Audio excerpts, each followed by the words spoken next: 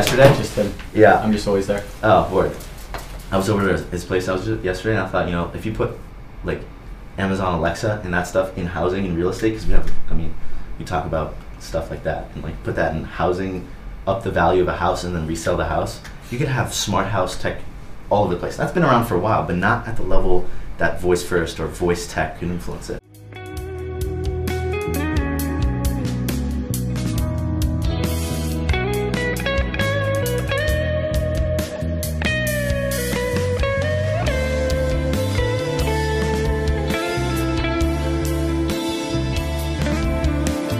It doesn't matter. So it's all about this changing view towards the sport and the way that actions are viewed differently from a referee's standpoint in time. It changes. Two different referees can make a different decision for the exact same thing. Completely differently. Huh. And you bring up a lot of what you're doing right now is an effect of your experience of the past. The more you're seeing, the more you're practicing, the more diversity you go up against, the better you're able to make those decisions. Is there a lot of data within the fencing community? Like, data science is a really big thing right now. The more data you have, the easier it is to train these cameras, so that way we can work with Alexa to get those kind of insights. Is there a lot of data in fencing, or is fencing more of a qualitative sport where you don't have hard numbers, and nobody's really gotten massive data sets of videos yet? So there is one team in Columbus that is trying to gather data as much as possible, and they've been doing a pretty good job of that, because I think the way the finite sport will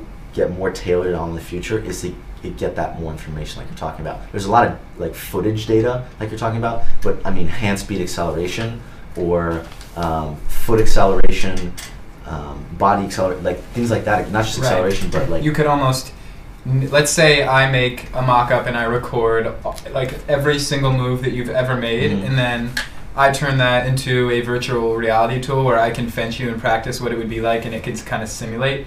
I think that, even though it might seem far away now, could be really useful both in fencing and in really anything that you do. Yeah, any training style. Right. Yeah. That's another great, I didn't even think about virtual reality and augmented reality, but that's, if you have that data and we're able to do the same kinds of things using Alexa, it's not that far of a step to be able to put someone in a virtual reality scene, and then no matter where you're at, you can practice fencing. So they did actually make a virtual reality like that at World Championships. You put like a visor on and you're able to fence Yuki Oda, who's like, he's a Japanese guy, and he's basically the reason why I'm still fencing.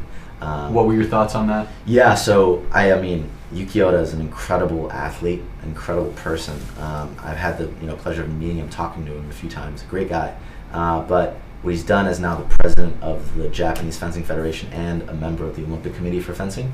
I think the latter, I'm not quite sure. But what he did basically is he changed it so that in Tokyo 2020, the top 4 teams in the world automatically qualify for the Olympics, making it so that in their regions, the second team, who usually gets second and doesn't actually get first, can qualify as well. So what that means is, since the United States was #1 in the world this year, and there's a very good chance that they're going to stay in top 4 until Tokyo in 2020, in 2 more years. That opens makes up it the chance so for Brazil. For Brazil, because we always get second, and that rule literally came into place 2 years ago for this Olympics. So honestly, I really owe it to Yuki that I'm still here in fencing and doing what I love and having a shot to go to the higher stage. Did you get to try out that virtual reality fencing No, thing? I didn't, unfortunately. I really wish I had the chance, but I didn't. It would have been really cool, though. Okay. We've been chatting for a long time, going back and forth on Instagram, and you've owned an Alexa device for a long time. Yeah. Oh, great. How do you use Alexa? Oh, yeah. So one of the first times I started using Alexa, it had me download the Alexa app on the phone. When I downloaded it, it said, oh, here's some cool things that you could use to start off. And one of them was a basic morning routine, start my day. And every morning, I have my little matcha tea. It's a Brazilian, it's called chimarrão in Brazil, but it's called mate in the United States. I have a little tea next to me. I have my little piece of toast, and I say, hey Alexa, start my day. And I take a little bite of my toast, and I have it say, good morning. The weather in Columbus is going to be XYZ. You can expect storms or thunderstorms for the rest of the day. And then it goes on, here's your management tip of the day. And it tells me something about management that, over the long term is probably going to change the way that I think about management, or some of the things that it tells me. Like today was talking about being empathetic with the people that you work with. If you say something in a boardroom meeting that doesn't seem to sit well physically with someone, and they squint their eyes or they shake their head or something, ask them, something I said doesn't quite sit right with you. What do you think about it? And it's just something that seems normal, that seems pretty, something that anyone would do on a regular day, but it's really putting that in your mind and thinking, okay, next time I see this and I recognize this, let me do that. It gets a little bit closer to the people that you work with, and that's a great thing to have. It's a very useful... And it's one of the many things that you could have for your morning routine. Like, you could have this day in history and all of these different things that it tells you. The next thing I do is have it say the news from CNN, from CNBC, different news sources, and then it says, have a good day, Julian. What I've done, I think since the last time I talked to you, is what I do now. I'm laying in bed, Google wakes me up in the morning, and half the time I'll just say, hey Google, stop, and then I'll go back to sleep. And that's it's a bad alarm clock in that sense. But now what I've gotten in the habit of doing, I say, stop. Hey Google, good morning. And then she says similar thing. She's like, hey, great, good morning, Pat. The weather in Columbus is this. And then for me, it's like, here's TechCrunch. Here's New York Times Tech Edition. Here's Reuters Tech. And I get my tech seed. Yeah, love it. And then as I'm laying there in bed listening, sometimes I'll doze back off, and then a story will catch my mind. And then all of a sudden I'm like, that's new. Nobody's thought of this yet. It's breaking. And then my curiosity is going, and now I'm at. Okay.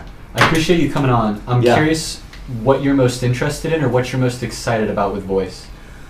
With voice, I'm most interested in the application and where it can go. In the sense that I was in the shower today, and I was listening to my Drake mix, whatever. And at the end of a song, it just started going into a 1.5 2 minute long ad, and I didn't want to do that. Of course, I wanted to flip through, skip to the next ad. But I was in the shower. I couldn't really go and click on my phone, and it wasn't registering. I was like, damn.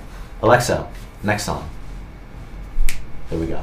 It would have flipped to the next one. That's not just now. It's when people's hands are full.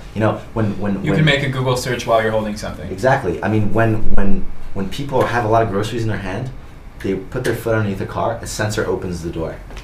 Isn't that amazing? Yeah, you're carrying your groceries in. It applies. When people are busy or they have their hands full, there's a passive way of getting knowledge. It seems like a farther way down the line, but if you can get an Alexa speaking to you when you're in the sleep, or when you're passively listening, at a point you can learn when you're getting that 8 hours of sleep at night. And that's an effective way of getting that. If you can still get your, rejuvenation that you need from your 8 hours sleep, you can learn during that time. That's something that doesn't seem too far away now. What's your next competition? It's going to be in Bonn in Germany in about 3 weeks. It's going to be at the Lo Van Bonn tournament every year. Is there a name for the Lo Van Bonn tournament? I think it's Von Bonn, Bonn, B-O-N-N. It's near Dormagen. In Germany? Yeah, in Germany. It's going to be a good competition. It's going to be the first one for the team event for the year. Have you been to Germany? I have been. The last 2 years I went. Amazing place. Pretty cold, but it's really cool. There's definitely some nice sites around there. I think Beethoven was from around there. I think. I'm not quite sure. Thanks for joining us, King. Pleasure. Good luck in Germany. Thank you very much. Thanks, guys. Nice suit. Okay. Yeah, I'm a little bit late, but it's all good. All right.